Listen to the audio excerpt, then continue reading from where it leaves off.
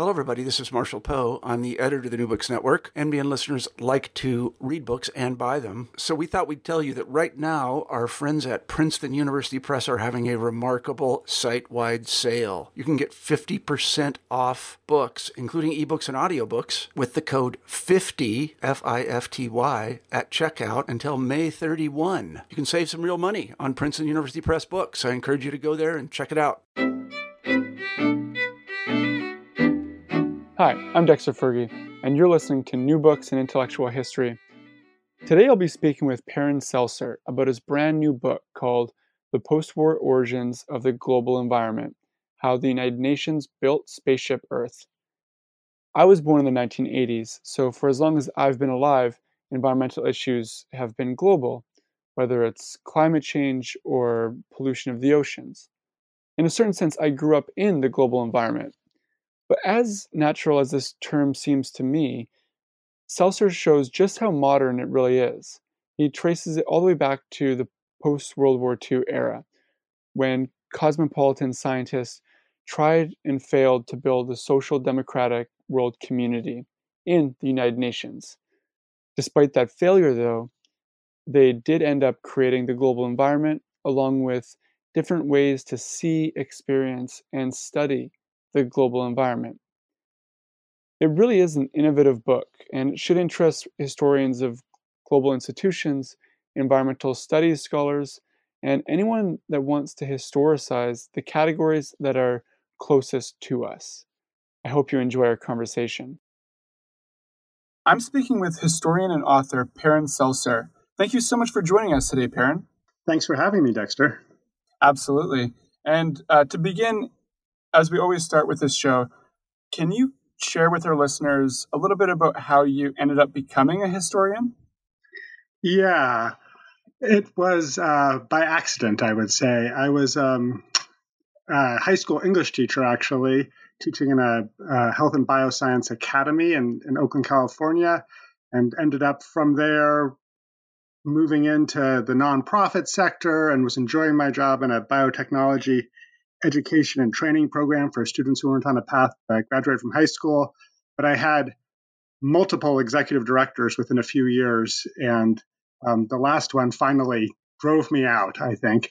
So I was looking for something else to do and ended up thinking I wanted to go into bioethics or something like that. I had very little sense of what I wanted to do, and sort of through the process, ended up at Penn's History and Sociology of Science program, with very little sense of what history and sociology of science meant at the time, but quickly discovered that it was kind of what I've been looking for. I've been a humanities person, but really interested in the sciences from throughout all of my undergraduate years, and that's why I ended up teaching in a bioscience. I kept teaching English in a bioscience academy. So that's sort of the short story. There's several other extraneous factors. I actually use my professional biography with students to teach them about teleology, because I have a professional story that ends up and it all makes perfect sense, and the reality was not so neat. So your book looks at how cosmopolitan scientists in the post-war period tried and failed to create a world community, but they ended up making, even though they might have failed in their grander visions for a world community, they ended up making the global environment into a political problem. And as you put it somewhere in the book, this is an idiosyncratic book, which I really appreciated. And so I was just wondering if you could tell our listeners what you envisioned when you began, and how it compares with the finished product. Yeah, that is an interesting question that kind of tracks my professional biography. I guess I'm not very good at planning into the future, but I got interested in UNESCO, the United Nations Educational, Scientific, and Cultural Organization. As many people, many historians anyway, hear about it through their race statements in the 1950s, and I was interested in race, and I was interested in Julian Huxley, who I knew about. This was when I was a graduate student, kind of looking for a topic to write about. And so so that led me to UNESCO, and I thought I would go and sort of explore what what UNESCO was doing.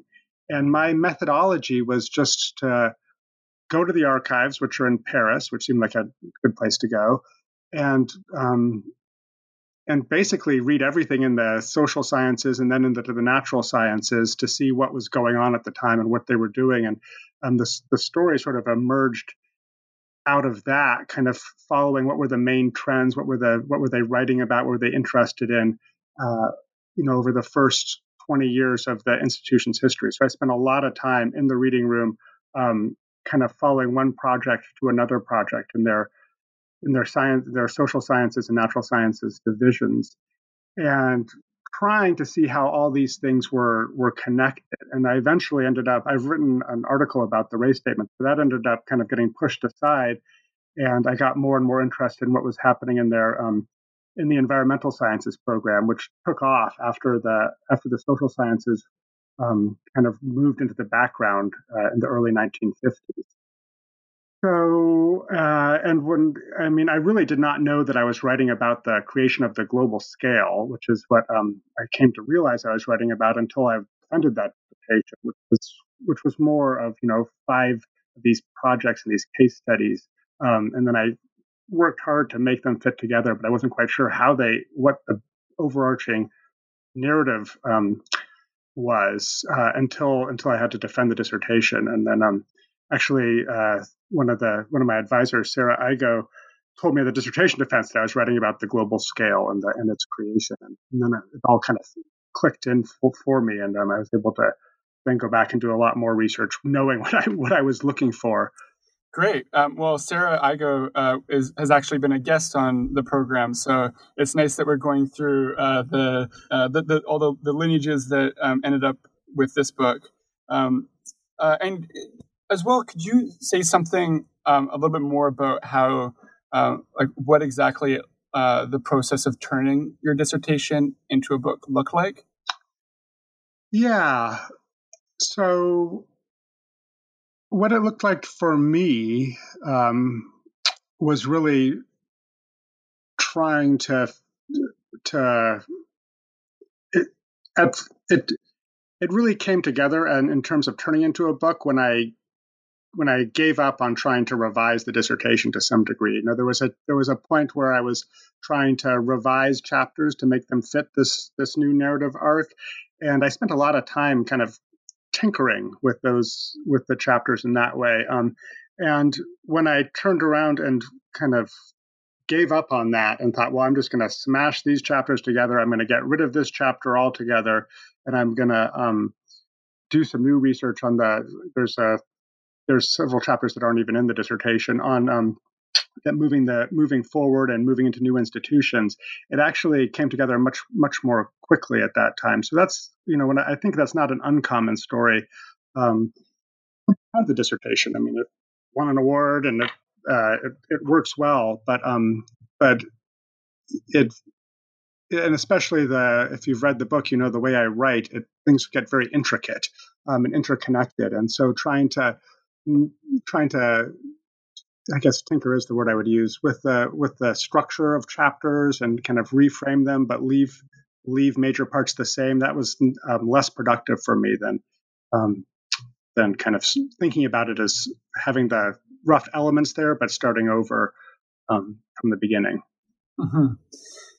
Great. And so for someone like myself who grew up in the 1990s and 2000s, the idea of a global environment sounds normal, if not natural. Mm-hmm. It's a part of our world. It's a part of our imagination of the world. And so the idea that such a thing could be invented is a bit shocking. It's a bit striking. Mm-hmm. But this is exactly what your book does. It shows that this idea, this like global scale environment was indeed invented, and it has a history. I was hoping that you could share with our listeners an example from the early history or prehistory of your book that illustrates how the global environment didn't always exist. Yeah, that's an interesting question. I mean, one of the classic ways that we do this in the history of science and environmental history is just with the the preeminent global crisis or environmental crisis of our time is, if you talk about the environment, you think of climate change instantly, and that's goes throughout the whole. If you read newspapers or magazines and or in the activist circle, climate change is really the preeminent issue of our time. But the climate itself, that word and that the meaning of it is something that had to be created and did not exist as a global interconnected system before the 20th century, and really before the mid 20th century. So it took an incredible amount of labor and organization and standardization of knowledge to be able to even pull back and see, how storm systems move over vast territories, and that took a coordinated infrastructure of observers scattered all over the world. Paul Edwards, who is a colleague of mine, wrote this excellent book on this subject called A Vast Machine that kind of documents the creation of a world meteorological network over time, and just how much social and technological and political innovation was necessary to make the global climate visible. Before that, the climate was a local thing. So, we still use the word in that way sometimes. So, the climate in Michigan for the next 7 months is going to suck. It's going to be cold and gray, and we use that colloquially. But when we think of the climate itself now, it's automatically and just become naturalized as a global phenomenon. In the last 10 to 20 years, the entire Earth system has become modeled and interconnected. And when we think of the climate, or when scientists think of the climate, and when I try and teach my students when they're thinking ecologically, is to think about the climate and the atmosphere and the oceans and land systems as all interconnected and influencing each other. But that stage doesn't even happen until after my book ends in the early 70s. We have these coupled and interlinked Earth system models that goes there. So modeling is really important for that. And in that global scale environment for me is an important phrase, and I get that from the environmental historian John McNeill, and he talks in a short piece about global scale environmentalism as these environmental problems that really are planetary in their origin. Like the climate is the key thing there. But for most of the period that I'm looking at, the environmental problems or the development work that people are doing, or the crises that they're worried about are more local in origin. So they're soil erosion on a particular farm or in a country that is not necessarily seen as part of a planetary problem. And so the scientists and the bureaucrats that I'm looking at are really consciously and purposefully trying to scale up those problems in order to show people that they are part of this interlinked world community, as you said at the beginning. Wonderful. And so I want to talk about those scientists and bureaucrats in the UN system. And so I would like to jump back to the 1940s and the 1950s, sort of the beginning of your story. And I was hoping that you could share with us why so many of these scientists and bureaucrats wanted to scale up community and the environment at this particular moment. Mm-hmm. Yeah, and this, I think, is one of the kind of the foundations of the book for me, is that this was a purposeful mission of these internationalists, and they, had experienced, most of them, 2 world wars. In their lifetimes, one as children, and one is, for many of them, was the defining professional event of their careers was the Second World War too, and they got involved in, a lot of them got involved in the political world, either through New Deal programs or in other countries, the responses to the Great Depression, in the kind of colonial crises that were going on at this time, and especially through the wars itself. So and in the book, I really draw on the work of Quincy Wright, who was an internationalist and a political scientist and a legal scholar that was influential at this time and became the first president of the International Political Science Association and was very involved with UNESCO and the UN stuff. And he kind of was the final author of a major study on the causes of war called A Study of War. It's a huge tome. And in it, he talks something like 1,500 pages long, but it kind of comes to one of his conclusions is that the causes of World War II were the lack of consciousness in the minds of individuals and politicians that they were part of and members of a world community. So this sense of these internationalists that the wars made vivid, that the world was interconnected, that societies were interconnected and economies were interconnected, and this was a reality in which people were living, but individuals themselves and local communities were still very provincial and were not adapted their lifestyles to this new reality. So this idea of lags, that is really a prominent metaphor in mid-20th century social thinking, is key here. So people's consciousnesses lagged behind the realities in which they lived, and that caused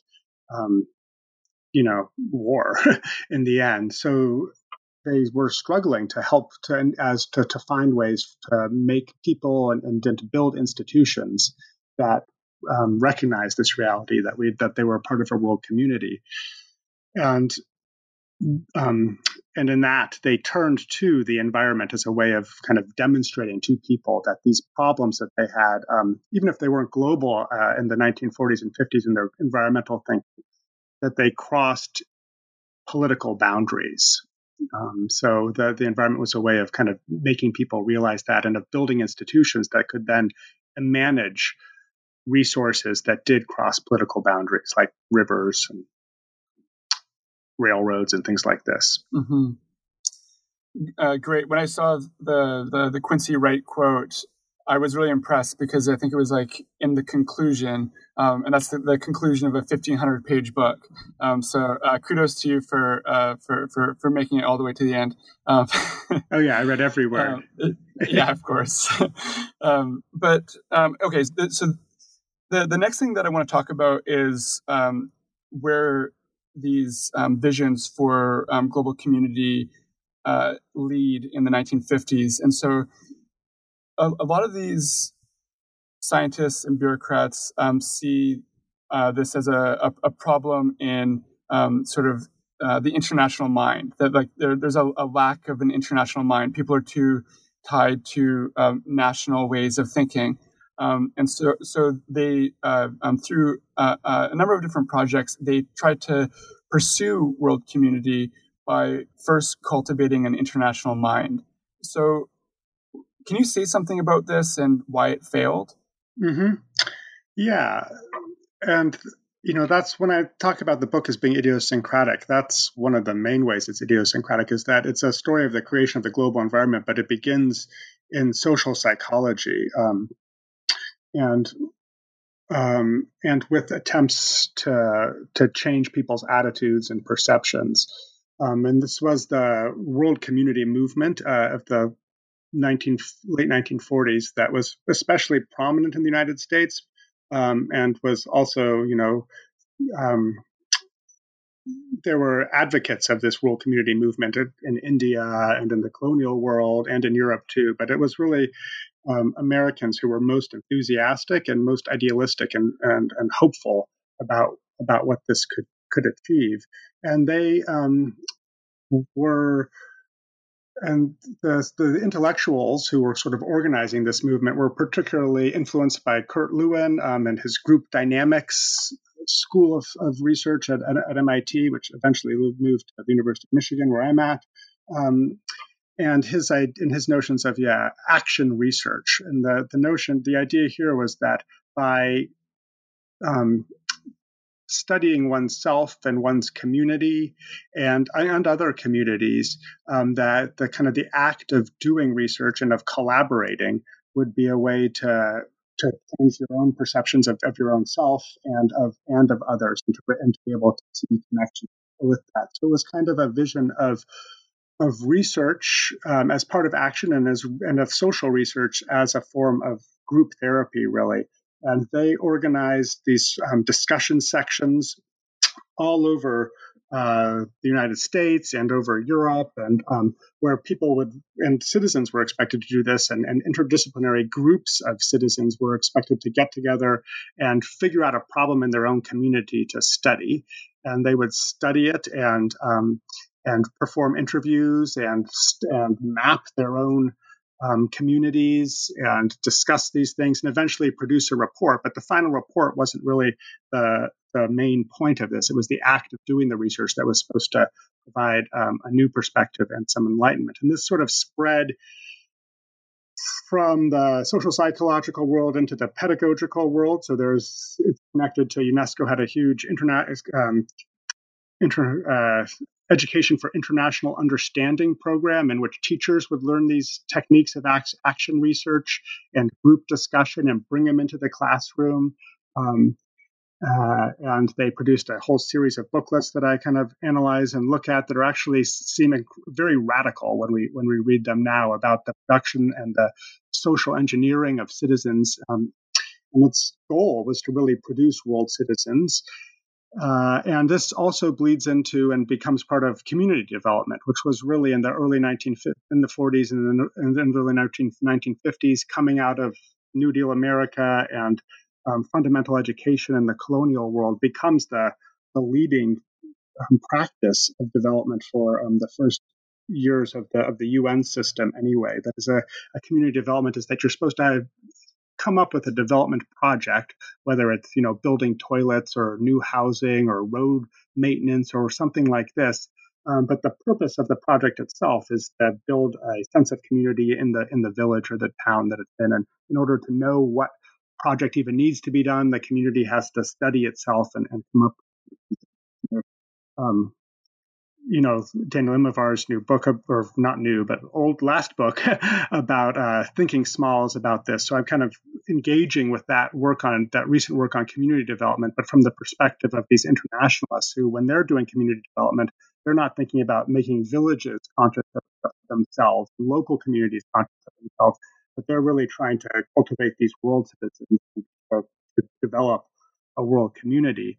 And it does take off. There's especially in the United States, there's the UNESCO's Education for International Understanding campaign is way more successful than anybody in Paris realizes. And it becomes so successful that even the UNESCO leaders in the United States that are kind of pushing it become a little shocked and anxious about how fast it's growing and it's spreading. And UNESCO clubs are forming in all the states of the union, and whole districts are adopting UNESCO programs in order to cultivate world citizens in these students and to pry them away from the nationalism and the closed world of even that the family can impart upon students, and to make them see themselves as part of this bigger community. And the success of that program does spark a backlash, and this gets tied up because this international understanding is tied up with an anti-racist agenda, especially in the United States. So it gets all tied up in the civil rights politics of the United States, and it gets especially tied up with McCarthyism in the early 1950s, where you have, in fact, McCarthyist politicians in D.C. and at the local and the state levels really keying in on UNESCO, in particular in the UN system, as a way of promoting soft socialistic ideas and giving up the sovereignty of the United States to the world, from the world government and to the UN institutions. And when you read UNESCO's work on this, you can see what they're talking about. They're talking about social engineering. They're talking about, manipulating, in some sense, children to see the world in a different way than their parents have. So that does lead to this strong political backlash. Especially, I go in the book, I talk about a case study in Los Angeles that was particularly volatile, and that ended up those local kind of conflicts at the local scale ended up kind of reaching back into Paris and into UNESCO headquarters, and they end up banning even talk of world citizenship in the institution. And if they continue to talk about world citizenship, they're going to lose U.S. funding, which is 40% of their budget.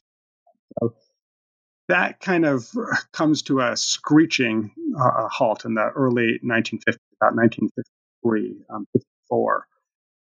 That vision gives way, and that leaves these internationalists looking for another way to build world community and to cultivate world citizens. Yeah, I've had that.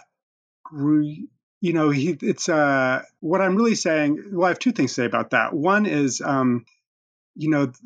it's interesting to me that after the superintendent of the Los Angeles School District has, given up on this and distanced himself from the whole Education for International Understanding program, and the local parents and teachers who were behind this have kind of given up on the idea, which doesn't take very long, really.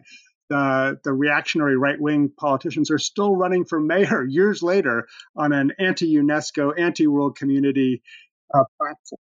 And I see this, I don't talk about it in the book, but there's a demonstration that takes place in southern Rhodesia, where you can see this again, where the reactionary white supremacist politicians in Rhodesia are the ones who really keep the fears and the talk about internationalism going after the moment has passed. And so you can see the intersection between these kind of global cosmopolitan political scales and the local political scales work in unanticipated ways. And the second comment on that is, this wacky stuff with environmental issues today that we come across if you follow this, where local North Carolina communities will be railing against Agenda 21, the UN's Agenda 21, and the takeover by internationalist socialists of their local communities. And it's this reaction to this environmental movement that decries it as socialistic planning, and it comes to weaken the sovereignty of the United States. And the reaction of most liberals and environmentalists to this is just that these are whack jobs and they don't know what they're talking about. But tracing this history back, you can see that, when we do that and we just give up on Agenda 21, that we are not holding true to some ideals that some of us, including myself, do have about the interconnection of the world and the limits of sovereignty and the environmental harms that can cause that do cross borders. It becomes easy to, because we've kind of forgotten this, that, in my argument, that the international and global environmental movement comes out of a political crisis in origin, and that the environment was a way of making people see the limits of sovereignty itself, and the need for international cooperation. Mm-hmm. Yeah, I definitely want to get back to how your book could help us understand the present. But before we do that, I want to, again, go back in time.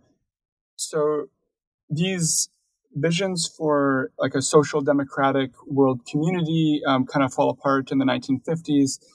This idea of like world citizenship falls apart. But as you suggest, these scientists and bureaucrats started to look towards different environmental studies projects so as to materialize the global scale sort of differently.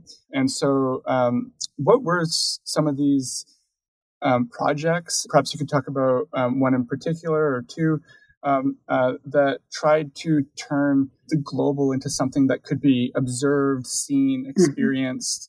How did these scientists do this, and what sort of challenges did they encounter? Yeah, so at the beginning of the program, and it really takes off in the late 1940s, following Truman's announcement of Point 4 and the UN's adoption after that of the expanded program in technical assistance. at the origins of this, it is the TVA that Americans are really selling, and that becomes a kind of an ideological and a model for how this sorts of programs can work. And I find it useful to talk about the TVA because people know about it in that sense. So the idea is this, and beyond the TVA, like people from other countries are like, we do integrated river basin development too. So it's the TVA gets all this play, but in fact, a lot of people around the world are interested in this. And it's about the management of interdependent, interconnected resources that cross political boundaries, and that therefore take institutions that cross those political boundaries to manage them and to manage the trade-offs in particular of them and the ways that they complement each other. So just like you have to manage irrigation, navigation, energy production, recreation, farming, industry within within a watershed in order to because each of those uses has a different draw on the natural and built infrastructure. That becomes sort of this model for how to build and to use international institutions, or to use the environment as a way to build international institutions.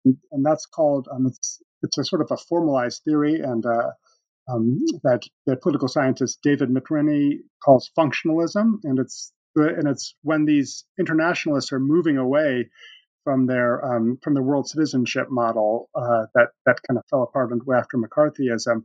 They explicitly, they're not surprised, first of all, that happens. They're kind of expecting that, and they see themselves as moving away from a legalistic internationalism like the League of Nations had, towards internationalism that will do something and be active and build things. And so it's, McRaney's, one of his books is called, or one of his essays is called A Working Peace. And it's this idea that you're going to get people working together.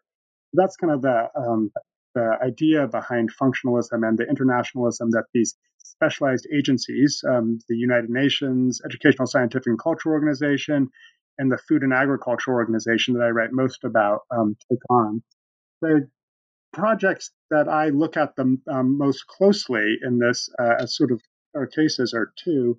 One is the Arid Zone program that UNESCO organizes that begins in the late 1940s and runs to the 1960s, then becomes the International Hydrological Program after that. And the other is the creation of a soil map of the world. And the Desert Route program, the Arid Zone program, is, all it really amounts to is a lot of international conferences of interdisciplinary ecologists and other scientists interested in arid zone programs, and then some smaller scale development programs that are looking and aiming to make the desert bloom again. And they're focused on the desert because this is an area where, especially in the Middle East, where the UN is active. It's the first area to kind of leave the colonial orbit and become open for UN and international institutions to get involved there. It's the birth of the third world in the Middle East. And so it's a fertile ground for UN institutions, but it's not fertile for growing food. And it has many of these countries have a lot of population growth going on at the time. So the notion is that you can use science to make the deserts more productive, make them bloom again, and to reclaim the deserts in sort of a biblical of sense. And there are tons of biblical allusions to this in the scientific writing about what their program is going to be. And the idea is that you can, they call it, the program's kind of byline is Men Against the Desert. And they talk not only in biblical metaphors, but in martial metaphors. So this idea is that the scientists themselves are going to be these generals leading mankind in a fight against nature in order to forestall a Malthusian crisis, is the basic sense of this. And it's promoted on those internationalist grounds and becomes the way that UNESCO gets a foothold in the natural resources area in the first place. So that's one of them. And one of the ways I like to visualize this is with they create a homoclimatic map, which means a map of similar climates all over the place. and it's a map of the arid zones of the world, and this becomes sort of the logo of the program itself. And it's interesting to me because it's a map of the world without any political borders at all, and it's on the inside covers of all their books, and becomes kind of the image of what they're trying to do. Everybody's got the problem of feeding each other, feeding ourselves, and that if you're suffering from arid zone problems in Morocco and in Egypt and in India, that you can work together to solve those problems. So the scientists really adopt that kind of attitude because it works well with their scientific, ideology that they'd already come in with, which is this scientific internationalism and the Republic of Letters kind of notion of in the history of science.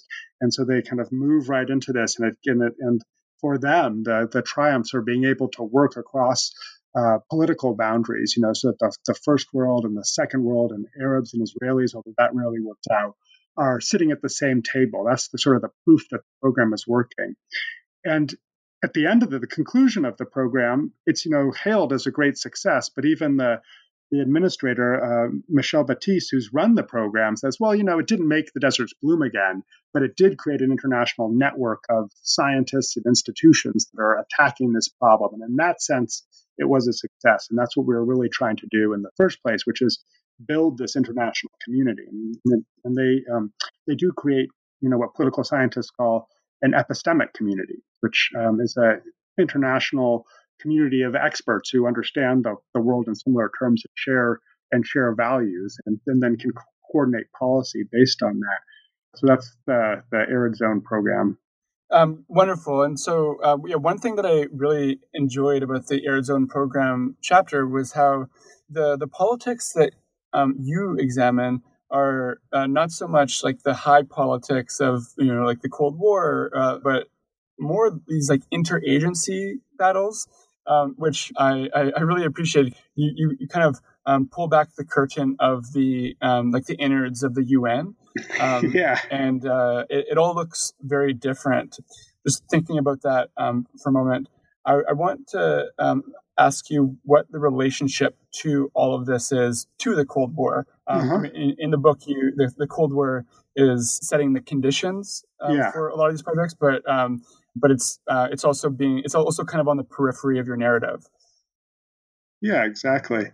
Well, I'm glad that you liked the bureaucratic politics. That was the main challenge of writing this book, is that if you start from the UN archives and you work your way out, and I was determined to not write another kind of cultural history of the globe and the planetary consciousness, because there's been a lot of that, and I think it's fairly ungrounded in a way. So I wanted to write. I try and treat the international scale that I'm writing about as my local scale. So I'm starting from there and working out. What you find is that the bureaucratic and interagency politics were extremely important and were much more present in the lives of the experts and had important impacts than often the international politics. And regional politics also intervene in interesting ways. In the relation to the Cold War, you're right. Setting the conditions is a great way of putting it. I think I call it in the book, they set the Cold War is marginal to the story I'm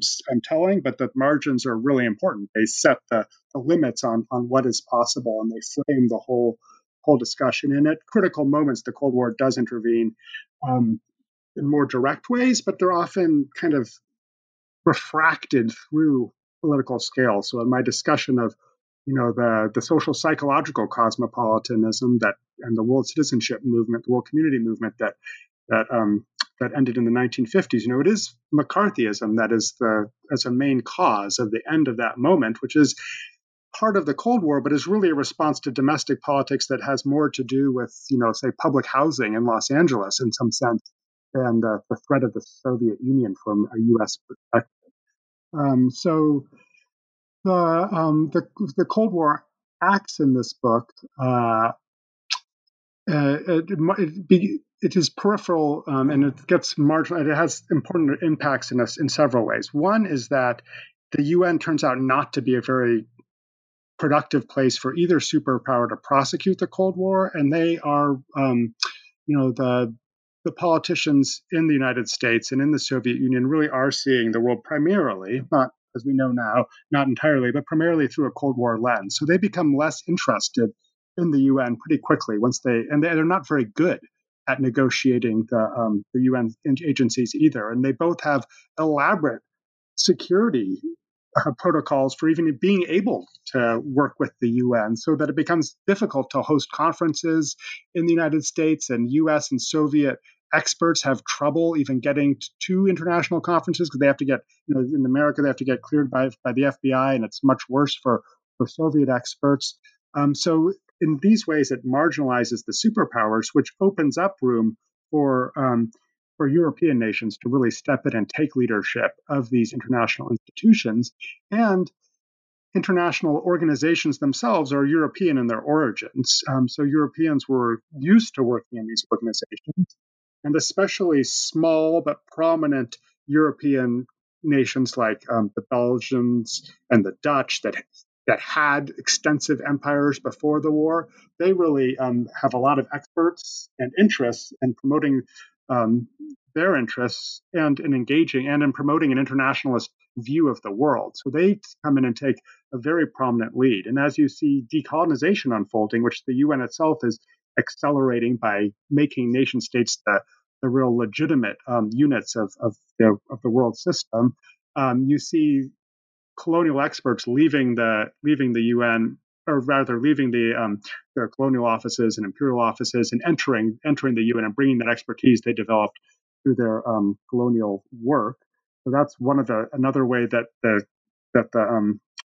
Cold War and decolonization kind of intersect in creating this history. And then later you have experts, not until the late 1960s, do you have experts in numbers coming in from the third world into UN agencies.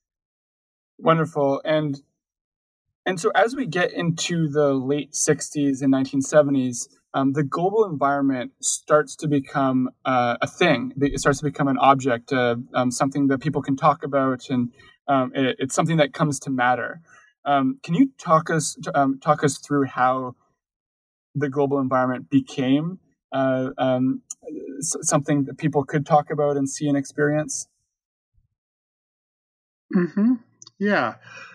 So there's the Arizona program that I talked about, and then there's my favorite chapter in the book is actually this chapter on soil maps that I didn't talk about, and probably won't now because I get too excited about soils. But that's a big project that's creating a world map of this thing that is profoundly local, soils, and really hard to map, and takes a ton of work to be able to just create the categories in which experts can communicate with each other and know that they're talking about the same thing, the same sorts of soils all over the world. So, and they build that sort of community that way of experts. And then I also talk some about the International Biological Program, kind of emerges out of UNESCO's work and out of the International Geophysical Year becomes a model for that. But the biologists come together and have a big program about really productivity of biological systems and how biologists can contribute to development. And they create another international community of biologists that are working together in a more formalized, bureaucratic kind of way. And those are just a few of a bunch of projects that are happening, in meteorology and all sort of a sampling of them that gives you a sense of how these sorts of things work. So there is I could have started the book earlier talking about the creation of international communities, as many have, and there's a great literature on the creation of global environmental knowledge that dates back further, but it picks up momentum during this period. So there's that kind of expert side of it and the scientific side of creating this knowledge, and then there's the crisis of the 1960s itself, the global 1968, as we have come to think about it, that is precipitated by decolonization and we in the developed world and Vietnam and all the various causes that historians have talked about, with this sort of crisis of legitimacy for state institutions and authority that spans the globe itself, and the UN is not immune to that crisis of authority. And in fact, the UN has suffers or is feeling it very acutely and feeling like the institution itself has become marginal to world politics, and it's become marginal for a couple of reasons. First of all, the superpowers are pursuing détente in part in reaction to this crisis of legitimacy to show that they do have control and are able to manage international affairs. So they're pursuing détente on a bilateral basis, which further marginalizes the UN security function. And then secondly, the 1960s have been declared the decade of development for the United Nations and by the United States and the UN. And it was began with real optimism and ambition about what could be achieved. And in retrospect, 10 years while so many countries are undergoing decolonization, it's not a very long time to expect to see results. But in the UN, the development mission was perceived as a failure by the late 1960s. And they have a few like blue ribbon commissions that are looking at development and kind of framing it as a crisis and as a failure, that the less developed world, as it's now known, is not growing at a rate to even keep up with the developed world at this period of time, and the UN hasn't delivered on this promise. And at the same time, you have the birth of the environmental movement, which at this period of time is not the global scale environmental movement that I'm interested in, but is much more localized and is about, urban problems and suburban sprawl and, DDT use and Silent Spring and these sorts of things that you can see in your local communities. But it is creating this sense that there's new environmental crisis that states need to respond to. And some of these crises do cross political lines, like acid rain, and some of these resources that are seen as degrading are international, like the oceans. So the UN sees a potential role for itself in managing the environmental crisis, but in order to have a reason for international institutions to be involved here, and especially world institutions, there has to be some sort of a global crisis. So players in the United Nations, and you can see this, written explicitly in their private correspondence, see the environment as a way of reestablishing that the UN has a purpose, that it can function, that it can do things that are productive on the world stage, managing these environmental problems. But to do that, they really need to identify problems that are bigger than any, or more geographically spread anyway, than a region or a nation even. So they're explicitly looking to identify global environmental problems that justify UN coordination and action. And so the book ends with this kind of what's seen usually as the origins of the international environmental movement, or as a key watermark in that history anyway, which is the Stockholm Conference, or the UN Conference on the Human Environment. And that was really a conference that was held in order to, from the perspective of the people that were organizing in the UN, to reassert the UN's competence in a certain way, and to identify these global problems of the environment. Mm-hmm. And there are several interesting things about this moment, but one really striking thing, especially about your narrative, is how you frame the relations between the decolonized world and the so-called industrialized world. And so more traditional narratives have kind of pitted the industrialized world's panic over environmental degradation and pollution against the third world's concerns for development and industrialization. But you show how these weren't always opposed, and how there was actually a lot of compromise and negotiation between the two. Can you say something about that? Yeah. This is it's complicated and hard to kind of summarize in a soundbite, but you did a good job there. So hopefully I can put it as well as you did. But this moment, when we look back at the late 1960s and the early 1970s, it's often seen as the origins of the environment versus development framing. And in some ways, that's right, because we have looked back at it that way. And so that has been what it has become. And there was an element of this third world resistance to the environment becoming the preeminent global issue when third world countries were still fighting for development itself. But my argument is that misreads in critical ways what was going on, and that misreading continues to have effects in the world, I think, and it misreads it because the development that the third world was pursuing at this time was the same development that the UN was promoting, and in fact, many of the intellectuals from the third world had learned development through their engagement and participation in the UN activities themselves. And that vision of development was a conservationist vision from the beginning. It began, as I'm saying, like with a sort of TVA vision of the management and the use and distribution of resources. And it was important for these internationalists that was with limited growth, because that limited growth and those natural limits were what caused people to have to cooperate. So what the third world is wanting when they're in the lead up to this Stockholm conference in the late 1960s is really a new international economic order. And that's the vision that they want the UN to be focused on. And a lot of their reaction against the environment is that it's a distraction from producing something truly radical and transformative, which takes into account power and economic exploitation on a global stage and reimagines that international economic order. So the environment is a distraction from that. But that vision, the NIEO, the New International Economic Order, is not a vision of endless growth.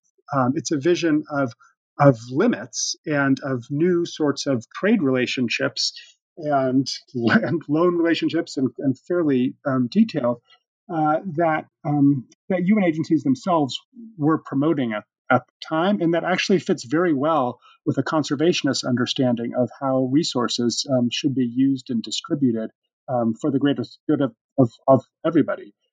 So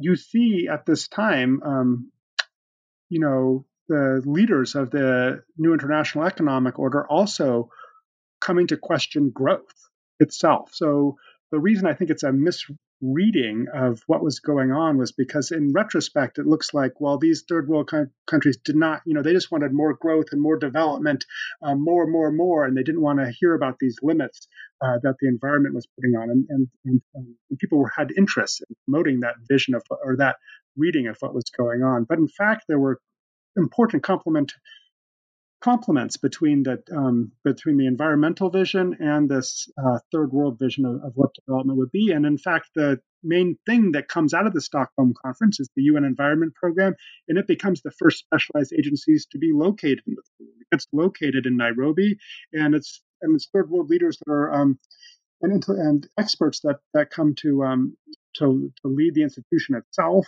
and really have a big hand in directing it, and it becomes a problematic but important institution on the world stage. So in my telling of this story, this 1972, the early 1970s is really the end of a story, not the beginning of sustainable development, as is usually told, but it's the end of this conservationist vision. And it's an end that the actors themselves who are involved, whether from the third world, the development side and the traditional telling, or from the first world, the environment side, none of them saw that coming. They did not see this sort of liberal environmentalism that takes off in the 1980s happening. Yeah, I really appreciated just your general reperiodization of environmental thinking. What so many people have taken as the origin of environmental thinking, you see as the end of a particular strand of environmental thinking. Yeah. And I think that this sort of rearranging of the material is just really productive. So we're getting close to the end of our interview, and I really wanted to ask you a couple questions, in sort of concluding the book. And so the first thing that I want to ask is, again, your book is idiosyncratic, and so I was, and by that, it's interesting and creative and different. And so I want to ask, how should this change the way we teach 20th century global history? Well, on one hand, I would like to see that.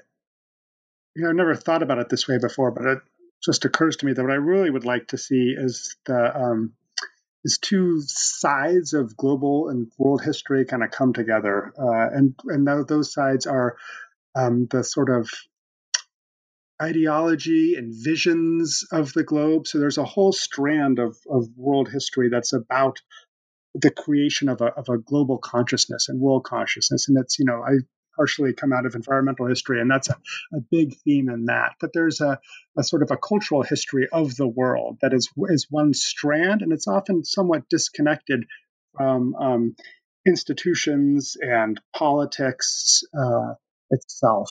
So what I would love to see happening is those two strands to come together and to understand. What I'm talking about is that the creation of the global environment and environmental consciousness as a problem and as an issue is part of the production of global institutions themselves. So in the history of science or science studies, we call this co-production. So this co-production of ideas and institutions of society and science, and that works at a global scale too. So I would love to see that happening, and that means taking international institutions seriously. When I started writing this book, it was there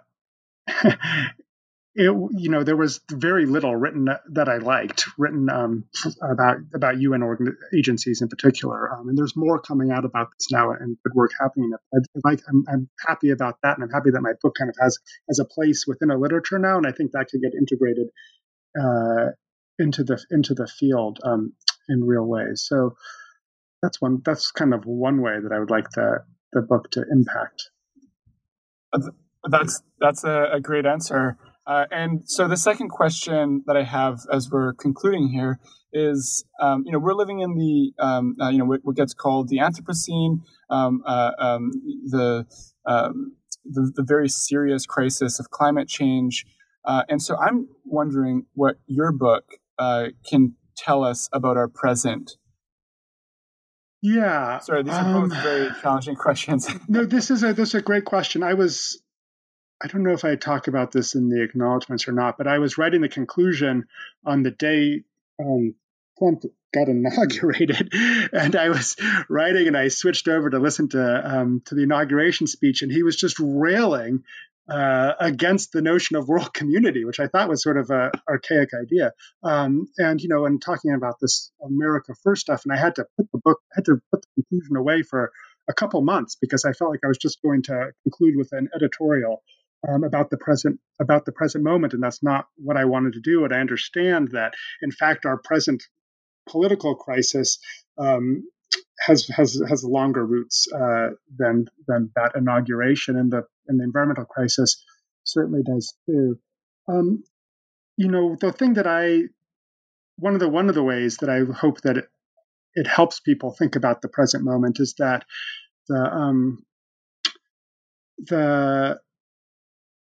that just the hard work of global governance, as it's called now, and of international cooperation, and of these damn bureaucracies that take so much struggle to engage with, and the politics that keeps getting in the way of having productive, policies that mediate the effects of climate change can be very frustrating and can seem like they're a distraction from the real crisis of the climate itself.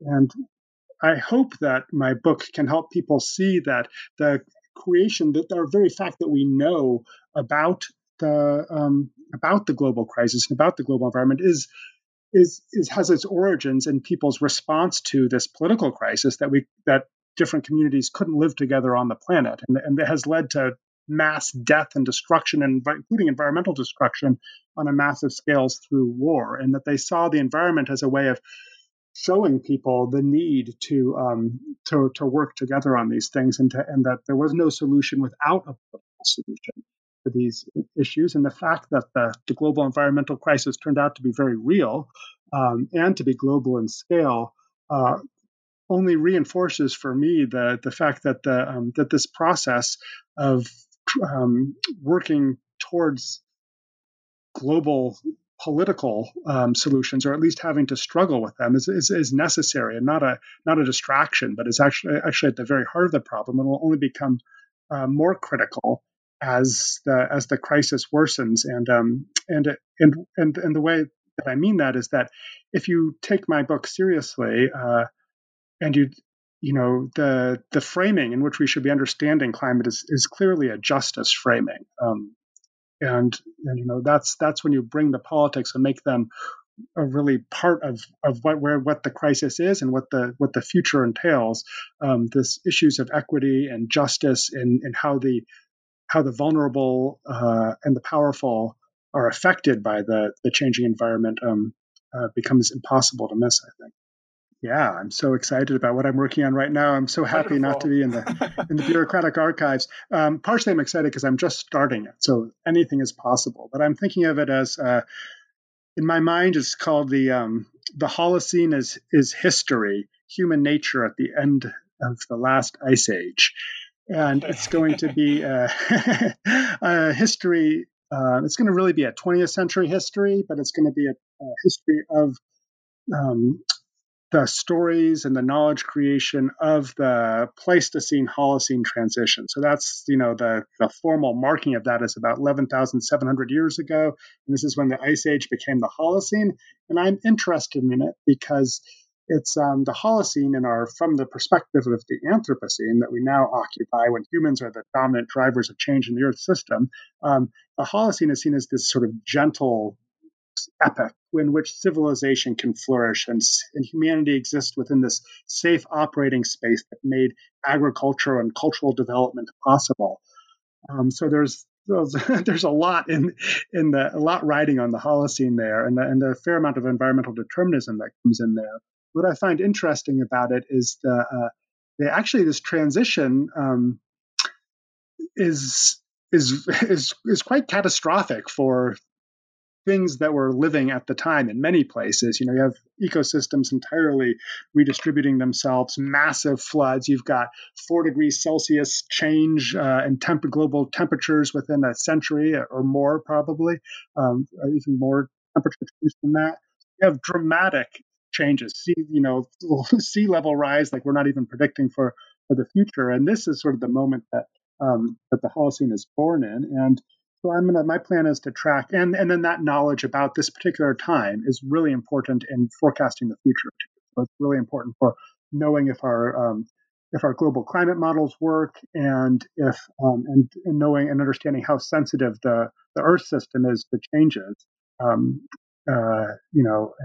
various factors, what kind of degrees of changes that small events can precipitate on the global stage. So I'm interested in that side, and then I'm going to look at the kind of the origins of agriculture and megafauna extinctions and the stories people have told about that, and how it gets caught up in our understandings of civilization and development processes. Wonderful. Well, I think it would be safe to say that that sounds like another idiosyncratic book. But, yeah. But I'm super excited for it. And I want to thank you again for speaking with me today. All right. Thanks for having me, Dexter. Yeah, of course. And thank you, listeners. You've been listening to New Books in Intellectual History.